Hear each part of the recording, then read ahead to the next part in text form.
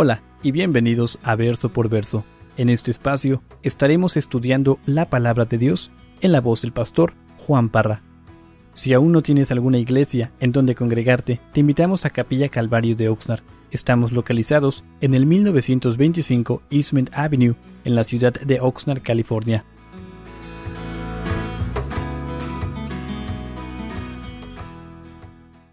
Éxodo capítulo 15.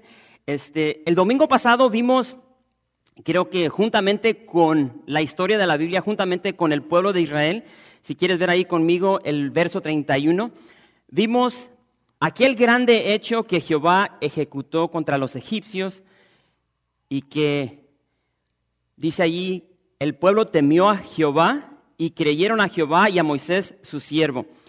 Yo tengo una pregunta para ti en esta tarde. ¿Cómo respondes ante la misericordia de Dios en tu vida? ¿Cómo respondes ante la misericordia de Dios en tu vida? Hermanos, es tan fácil. Bueno, si eres un padre y tienes hijos adolescentes, tú te vas a dar cuenta de que los jóvenes el día de hoy están en una onda como que ellos se sienten con derechos. Entonces tú tienes que darles lo que ellos necesitan. Y es triste porque muchos de los jóvenes el día de hoy no entienden lo que es gratitud. Entonces, ¿cómo respondes ante la misericordia de Dios en tu vida? ¿Será que tú tal vez tienes una actitud como los jóvenes el día de hoy donde dices, Dios, tú tienes que darme todas estas bendiciones? O sea, te sientes con derechos para recibir lo que tú quieres de acuerdo a tu voluntad, a tus deseos. Creo que las últimas 2 semanas hemos estado viendo sobre la misericordia de Dios y una definición simple y sencilla es de que Dios no nos da lo que merecemos. Misericordia, Dios no nos da lo que merecemos. En sí, vamos a ver su definición en el hebreo en esta tarde, pero lo cierto es de que Israel no merecía la salvación. Y creo que lo cantamos en esta noche de que hemos sido libertados en Cristo, somos libres en Él. Bueno, el pueblo de Israel no merecía esa liberación que recibió de parte de Dios, lo vimos la semana pasada, mas sin embargo, porque Dios es Dios y Dios es un Dios de gracia, de misericordia, Dios los rescató, los salvó. Entonces, fíjense lo que dice el verso 1.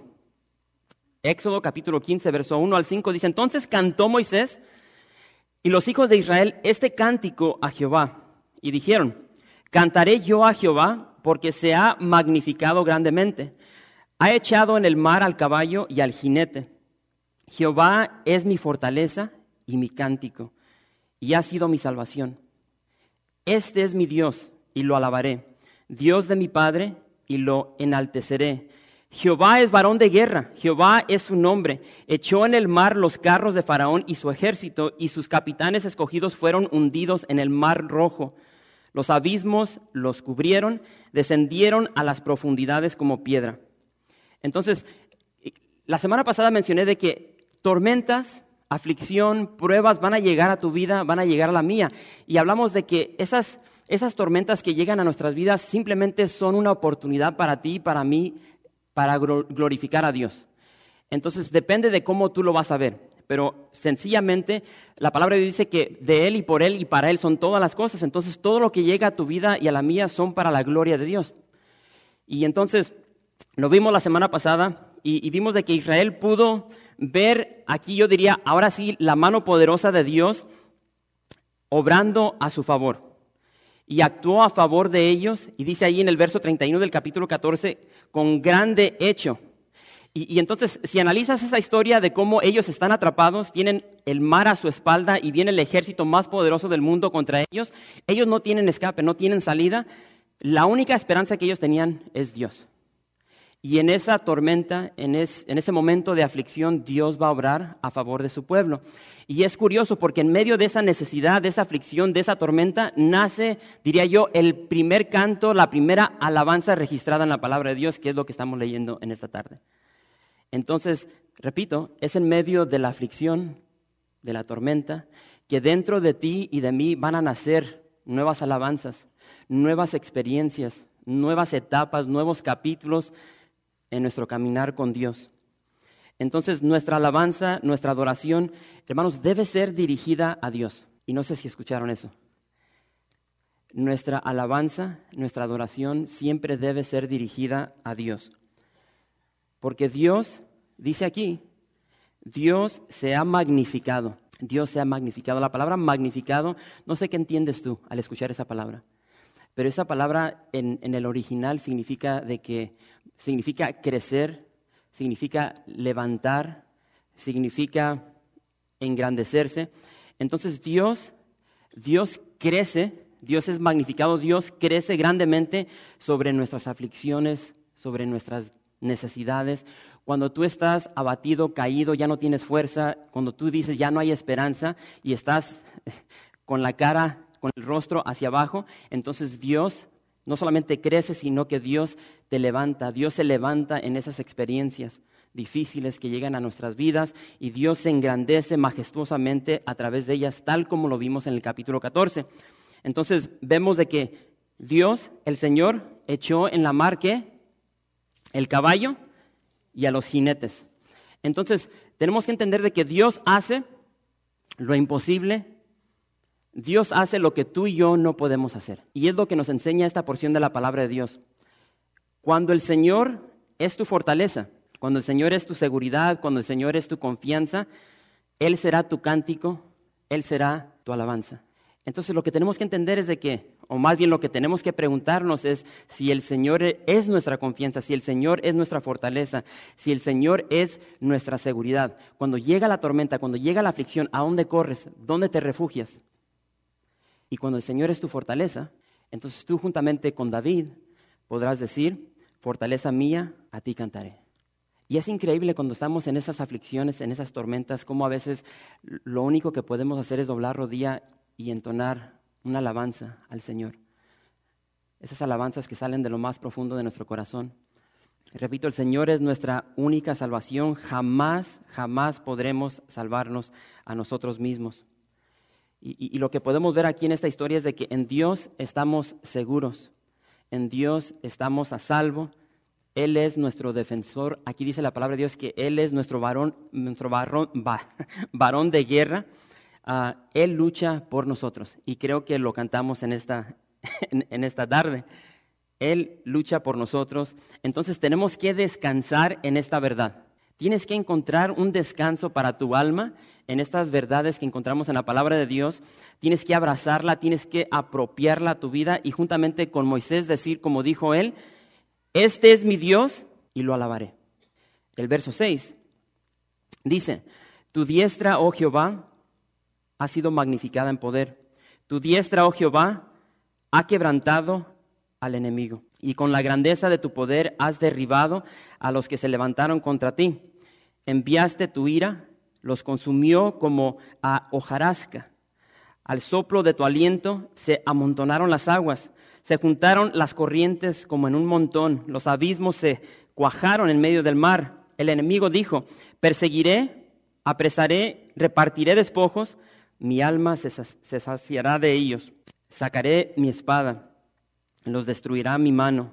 Soplaste con tu viento, los cubrió el mar. Se hundieron como plomo en las impetuosas aguas. ¿Quién como tú, oh Jehová, entre los dioses? ¿Quién como tú, magnífico en santidad? Terrible en maravillosas hazañas, hacedor de prodigios. Extendiste tu diestra, la tierra los tragó. Condujiste en tu misericordia a este pueblo que redimiste, lo llevaste con tu poder a tu santa morada. Entonces recuerden que estamos leyendo, diría yo, el primer canto, la primera alabanza registrada en la Biblia.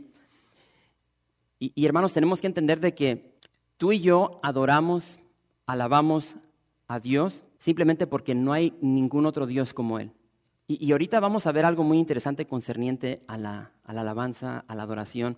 Yo no sé cómo eres tú. Yo sé que dentro de la iglesia hay muchas personas que no son muy expresivas, llegan a la iglesia y no quieren cantar, les da pena alzar las manos, en sí no cantan, nomás, llegan. Yo no sé cómo eres tú. Pero esta porción de la palabra de Dios nos enseña la importancia de nuestra adoración en sí, a dónde debe ser dirigida o más bien a quién. Entonces, repito, adoramos a Dios, alabamos a Dios porque no hay nadie como Él. Y creo que puedo decir que el pueblo de Egipto experimentó o comprobó esta realidad porque ninguno de los dioses de Egipto pudo contra el Señor. O sea, una tras otra, Dios mandó plagas y los dioses de Egipto no pudieron detenerlas. Entonces, hermanos, nosotros adoramos a Dios por su persona, por su carácter. Y dice aquí que Dios es magnífico en santidad. Entonces, quiero que medites sobre esta realidad. Una auténtica y verdadera alabanza inicia con una verdadera visión del Dios vivo. Una auténtica y verdadera alabanza inicia con una verdadera visión del Dios vivo. Dentro de tu corazón, dentro de tu mente, de acuerdo a cómo tú veas a Dios, va a ser tu adoración. Y yo sé que hay muchas personas que en su caminar cristiano realmente no han experimentado a Dios. O sea, no hay esa relación íntima. Y porque no hay una relación íntima, no hay un conocimiento vasto de quién es Dios. Entonces se les hace bien difícil adorar a un Dios que realmente no conocen. Pero cuando tú estás íntimamente relacionado con Dios día tras día, Él es tu porción, estás en su palabra, le conoces las cosas que Él ama, que Él odia, conoces lo que Él ha hecho, entonces para ti se te facilita adorar a este Dios de proezas, de milagros, y no solamente por ese motivo, sino porque lo has experimentado en tu vida, porque has experimentado el poder, la gloria de Dios en tu propia vida. Y aquí Moisés nos declara que Dios es magnífico en santidad. Isaías nos da un panorama muy interesante, y quiero que vayan conmigo a Isaías capítulo 6. Y aquí el profeta Isaías nos pinta un cuadro perfecto de la santidad de Dios. Isaías capítulo 6, verso 1. ¿Están ahí? El verso 1 dice, en el año que murió el rey Uzías, vi yo al Señor sentado sobre un trono. Y dice que es un trono alto y sublime, y sus faldas llenaban el templo. Por encima de él había serafines, cada uno tenía 6 alas, y con 2 cubrían sus rostros, con 2 cubrían sus pies, y con 2 volaban. Y el uno al otro daba voces diciendo, Santo, Santo, Santo, Jehová de los ejércitos, toda la tierra está llena de su gloria. Vamos a detenernos ahí. Tú puedes continuar y leer el capítulo entero si quieres. Pero aquí vemos de que Dios es lo que tú y yo no somos. Dios es infinito. Tú y yo somos finitos. Él está sentado, dice aquí Isaías, en su trono. Esto habla de su reinado, de su soberanía, de su justicia, de su poder. O sea, honestamente, analiza tu vida. Yo analicé la mía. Yo no tengo un reinado. Yo no soy soberano. Yo soy injusto, yo no soy justo. Y yo realmente soy débil, no soy poderoso. Entonces vemos cómo Isaías nos está describiendo a la persona de Dios. Repito, Él está sentado gloriosamente en su trono, con esta soberanía, poder, su justicia. Y dice que estas criaturas que Él creó, estos serafines, están en su presencia y proclaman ¿qué? Su santidad. Santo, santo, santo. Jehová de los ejércitos, toda la tierra está llena de su gloria. Ahora, muchos de nosotros queremos como crear nuestra propia gloria en casa y como que ese es nuestro reino ahí pequeñito, pero realmente no lo es. Pero aquí vemos de que toda la tierra está llena de la gloria de Dios. Entonces, repito, este Dios magnífico en santidad, que sobrepasa todo, trasciende todo, nos conduce personalmente. El Dios que creó este universo, las estrellas, los planetas, los animales, nos conduce personalmente, nos conoce por nombre y dice que nos conduce en su misericordia. Y si quieres anotar esa palabra ahí en el verso 13, la palabra condujiste. Esa palabra significa correr con una chispa. Repito, hermanos, el hebreo es muy expresivo, me encanta esos significados detrás de cada palabra. Correr con una chispa significa fluir, proteger, sustentar, pastorear. Es lo que hace Dios en tu vida. ¿Y cómo lo hace? Dice, con misericordia. Y esa palabra misericordia la vimos cuando estudiamos el libro de Ruth. En el hebreo es la palabra esed, que significa bondad, piedad, belleza, amor, fidelidad, gloria, gracia. Entonces lo que tenemos que entender es de que esta es la forma que Dios trata a su pueblo, a sus hijos. Él no es indiferente a lo que llega a tu vida y a la mía. Entonces, el Señor no solamente nos saca de Egipto, como estamos viendo aquí, no solamente sacó al pueblo de Egipto para dejarlos morir en el desierto, no. Dios no nos sacó del mundo, diría yo, simplemente para traernos a una iglesia y quedarnos aquí sentados. No, sino que también nos encamina a su santa morada. Hay un propósito, hay una meta, hay un destino hacia donde estamos caminando, ¿sí? Repito, no somos de este mundo, somos peregrinos. Lamentablemente vivimos nuestra vida como si esto fuera nuestro último destino. No, hay una patria que nos espera en el cielo. Y Jesús dijo, voy pues a preparar lugar para vosotros. Entonces, tenemos que entender de que, y esto es lo que me encanta de Dios, Dios no solamente nos salva, nos liberta de esos vicios, de esas cosas que nos tenían encadenados simplemente, repito, para quedarnos aquí sentados en la iglesia, sino que nos está encaminando a una morada eterna que está en los cielos. Y mientras caminamos, el Señor nos está encaminando, como acabamos de ver, en su misericordia, y nos está encaminando a una vida que fluye leche y miel, una vida repleta, llena del Espíritu Santo. Entonces, es increíble lo que Dios hace por nosotros. El verso 14 dice, y esta porción es muy interesante, dice, lo oirán los pueblos y temblarán, se apoderará dolor de la tierra de los filisteos. Entonces los caudillos de Edom se turbarán, a los valientes de Moab les sobrecogerá temblor, se acobardarán todos los moradores de Canaán.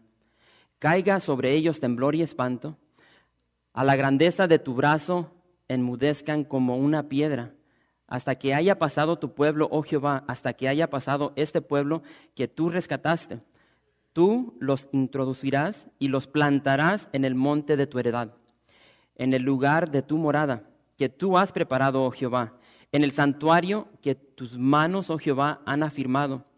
Jehová reinará eternamente y para siempre, porque Faraón entró cabalgando con sus carros y su gente de a caballo en el mar, y Jehová hizo volver las aguas del mar sobre ellos.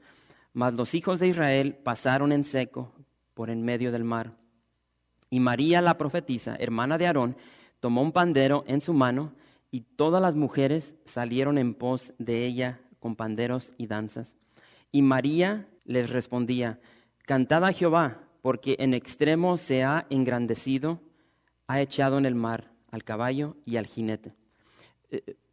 Fíjate en el verso 20, y yo no sé si ustedes cuando leen como esta porción de la palabra, si se hacen este tipo de pregunta, ahí dice que María, la profetisa hermana de Aarón, tomó un pandero en su mano, y dice, y todas las mujeres. Y puede ser que, o sea, tú lees eso, todas las mujeres, tal vez unas 20, 30 mujeres, o tal vez relacionas esta porción con lo que vemos aquí en la iglesia, o tal vez unas 80 mujeres, unas 100 mujeres. Pero recordemos cuántas mujeres salieron de Egipto. O sea, no se nos da un número fijo, pero sabemos de que salieron más de 1 millón de personas. Entonces trata de visualizar esta escena de tal vez más de 100,000 mujeres adorando al Señor. O sea, algo increíble. Hermanos, las grandezas de Dios se extienden por toda la eternidad, de generación a generación. Entonces, esta porción que acabamos de leer, hermanos, sí es un cántico, pero diría yo es un cántico profético, porque ahí se proclama algo concerniente a lo que Dios iba a hacer. Entonces, si tú analizas lo que dice allí concerniente al temor, al temblor que iba a llegar sobre las naciones que rodeaban a Israel o que los van a rodear, diría yo, la tierra de los cananeos. Si tú te pones a meditar sobre el tiempo que se está mencionando esto, van a pasar 40 años. Y después de 40 años, Israel se va a topar con una mujer gentil, no israelita, una mujer ramera, no sé si recuerdan su nombre, Rahab. Y de sus labios, se me pasó esa, ¿verdad? De sus labios salen estas palabras, porque hemos oído que Jehová hizo secar las aguas del Mar Rojo delante de vosotros cuando saliste de Egipto. Entonces, todo lo que Dios está haciendo, estos milagros, estos prodigios, que tal vez en tu mente los ves nomás, como que nomás eran para Israel y los egipcios, esas noticias de esos milagros llegaron a todas las tierras de Canaán. Entonces, el verso 20 nos pinta un cuadro de alabanza de parte de esta María, la profetisa, hermana de Aarón, y es una alabanza saturada con gratitud con agradecimiento. Y yo no sé si el día de hoy tu vida es una de agradecimiento. ¿Qué es lo que está fluyendo fuera de ti? ¿Será que eres una persona amargada? Siempre te estás quejando y realmente nomás haces lo que va a hacer ahorita el pueblo de Israel, quejar, quejar, quejar.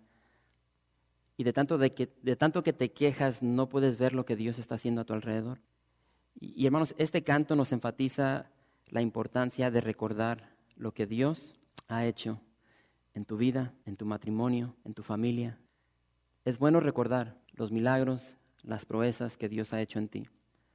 Y sabes, puede ser que en esta tarde tú estás a las orillas de un mar rojo, rodeado de peligro, de dolor, de temor, de muerte. Y Jesús te dice, no temas, puedes estar seguro, puedes estar firme en mí, porque yo soy tu salvación, porque Jesús te conduce, si es que así lo permites. Jesús te conduce, Jesús corre delante de ti con una chispa. Él fluye en tu vida, Él fluye en tu matrimonio, Él fluye en tu familia, Él te sustenta, te pastorea con misericordia, con bondad, con piedad, con belleza, con amor, con gracia, con su gloria. No temas, Jesús te dice, descansa en mí. Verso 22. E hizo Moisés que partiese Israel del Mar Rojo, y salieron al desierto de Shur, y anduvieron 3 días por el desierto sin hallar agua. Y llegaron a Mara, y no pudieron beber las aguas de Mara porque eran amargas. Por eso le pusieron el nombre de Mara. Entonces el pueblo murmuró contra Moisés y dijo, ¿qué hemos de beber? Y Moisés clamó a Jehová y Jehová le mostró un árbol y lo echó en las aguas y las aguas se endulzaron. Allí les dio estatutos y ordenanzas y allí los probó. Y dijo, si oyeres atentamente la voz de Jehová tu Dios, e hicieres lo recto delante de sus ojos, y dieres oído a sus mandamientos, y guardares todos sus estatutos, ninguna enfermedad de las que envié a los egipcios te enviaré a ti, porque yo soy Jehová, tu sanador. Y llegaron a Elim, donde había 12 fuentes de aguas y 70 palmeras, y acamparon allí junto a las aguas. Rapidito, se me vino ahorita esto a la mente por las palmeras, no tiene nada que ver con el mensaje, pero habla de la gloria de Dios. El día de hoy estaba viendo lo que está pasando en Israel y resulta de que, no recuerdo si creo que fue en el año 1963, donde encontraron los papiros del Mar Muerto y encontraron estos cántaros que tenían estos papiros por dentro. Todo el enfoque se fue, obviamente, en las Escrituras. ¿Por qué? Porque comprueban una vez más de que lo que Dios ha dicho en su palabra es fiel, es correcta. Pero algo que nunca había escuchado yo y que se había encontrado allí se encontraron un jarroncito de barro y adentro tenía semillas de dátiles. Y entonces, o sea, estas semillas tenían más de 2000 años de existencia. Nunca les pasó por la mente de que tal vez hubiese una posibilidad de que se dieran si las plantaran. Y en el año 2005 les dio curiosidad y plantaron estas semillas de dátiles. Y tenlo de que creció la mugrera. Bueno, no, la semilla, perdón. Entonces, yo no entiendo sobre estos árboles. Hoy no tuve tiempo, pero el punto es de que creció este arbolito y le nombraron, es un varón. No entiendo eso, dicen que hay árboles de dátiles que son varones y hembras. Esta primera semilla es un varón y le pusieron el nombre de Matusalén, porque tiene más de 2000 años. Entonces ya empezaron a plantar más semillas porque quieren que crezca una hembra para que las junten y puedan dar dátiles. Entonces, ahorita miré palmeras y se me vino eso a la mente. Dios es bueno. Entonces, hermanos, Dios tiene un propósito para su pueblo. Dios tiene un propósito para cada una de nuestras vidas. Y lo cierto es de que todos queremos permanecer, diría yo, en la gloria de Dios. Yo he dicho de que yo tengo un trasfondo pentecostal, entonces yo tengo eso ya arraigado en mí, o sea, milagros. Entonces, repito, nosotros como seres humanos siempre queremos permanecer en la gloria de Dios. Diría, en base a esta a esta experiencia de la palabra de Dios, queremos estar allí viendo la gloria de Dios, viendo esos cuerpos de los egipcios, cómo las olas del mar los movía ahí en la orilla del mar, porque nos llama la atención eso. Entonces, queremos que eso milagroso refresque nuestros rostros, así como hoy me fui a correr a la orilla del mar y esa frescura de las olas te pega en el rostro, y así queremos que la gloria de Dios siempre esté reposando sobre nosotros. Sí, es una onda como la de Pedro cuando dijo, Señor, bueno es para nosotros que estemos aquí. ¿Quieres que haga 3 enramadas? Una para ti, una para Moisés y una para Elías. O sea, queremos estar en esos lugares donde la gloria de Dios desciende y no nos queremos mover de ahí. Pero hermanos, Dios nos va a encaminar, nos va a conducir al desierto. Y eso no nos gusta. No nos gusta cuando Dios nos lleva por etapas difíciles, cuando llegan las tormentas, cuando llega la escasez. Pero van a llegar. Van a llegar esas etapas de Mara a tu vida y a la mía. Y lo cierto es de que en nuestras circunstancias van a querer encaminarnos, conducirnos a qué? A hacer lo que hizo el pueblo de Israel, a murmurar contra Dios. Y no sé si te has dado cuenta, cuando llega la dificultad, cuando llega la tormenta, antes de murmurar en contra de Dios, empezamos a murmurar contra nuestros seres queridos. O sea, esa presión, el estrés que llega a nuestra vida, como que empieza a tomar control de nuestra vida y empezamos a rematar contra nuestro esposo, nuestra esposa, después los hijos la llevan también. Y entonces después llega esa murmuración en contra de Dios, tal como el pueblo de Israel. Cuestionamos a Dios, comenzamos a dudar en Dios y decimos tal como el pueblo. ¿Y ahora por qué tuvo que llegar este cáncer? ¿Por qué tengo que tener un matrimonio disfuncional? ¿Por qué se tuvo que ir mi esposa? ¿Por qué se tuvo que ir mi esposo? ¿Por qué tengo que lidiar con un hijo, una hija rebelde? O muchas veces decimos, ¿por qué me mandó Dios a este esposo? ¿O por qué me mandó Dios a esta esposa? ¿O por qué me dio Dios estos hijos?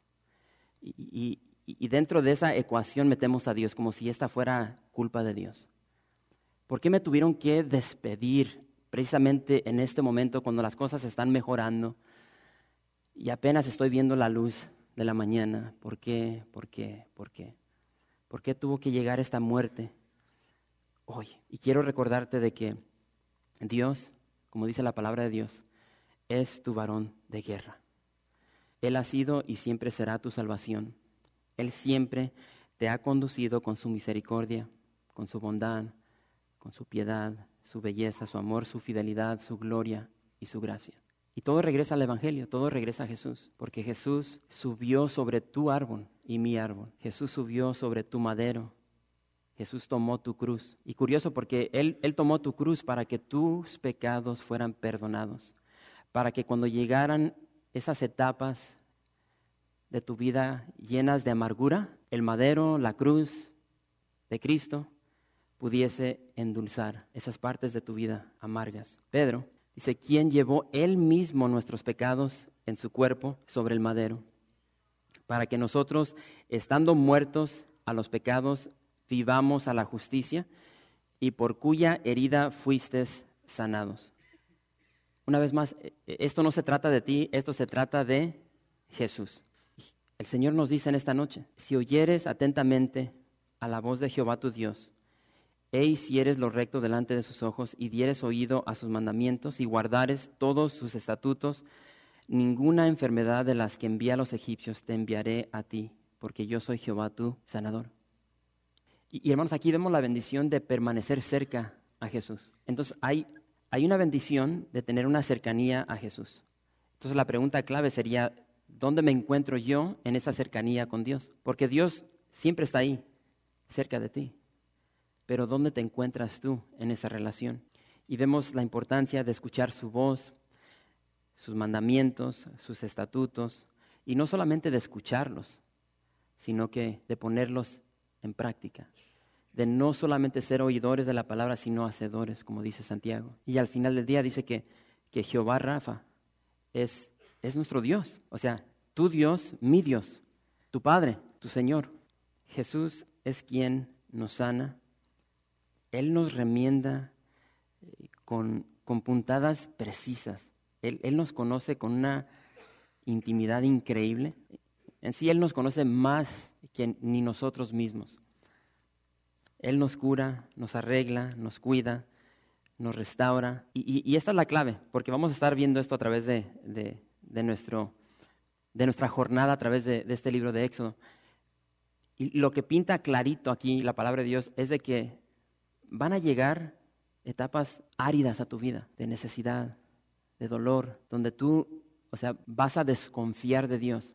Y van a llegar, no las puedes parar, pero lo que tienes que ver aquí es de que son etapas, no son para siempre, son momentarias, porque después de ese encuentro que tuvieron en Mara, ¿qué es lo que sigue? Elim. Entonces, después de este lugar donde no hay agua y la agua que hay ahí está toda amarga, entonces Moisés agarra este árbol que no había visto, lo avienta, se endulza y después salen de ahí, de esa amargura y entran a un oasis. Entran a Elim, donde encuentran 12 fuentes, 70 palmeras y así es nuestro caminar. Vamos a entrar a desiertos, tiempos áridos de gran necesidad, pero los vamos a dejar. Y después vamos a entrar a nuestro Elim. Entonces yo no sé dónde estás tú en esta noche. Tal vez estás en Mara, tal vez estás en Elim, tal vez todavía estás en Egipto esclavizado por tus ondas, pero lo cierto es de que Jesús es todopoderoso, es magnífico y Él puede romper con cualquiera que sea tu situación. Gracias por visitar calvariooxnard.org. En este sitio web podrás encontrar información fresca cada semana, como los servicios previamente grabados, los cuales están disponibles para ti, para que los puedas escuchar en cualquier momento. Estamos seguros que este material será de gran edificación espiritual para tu vida y para tu familia. La visión de Capilla Calvario de Oxnard es ser como Jesús, aprendiendo y viviendo la palabra de Dios.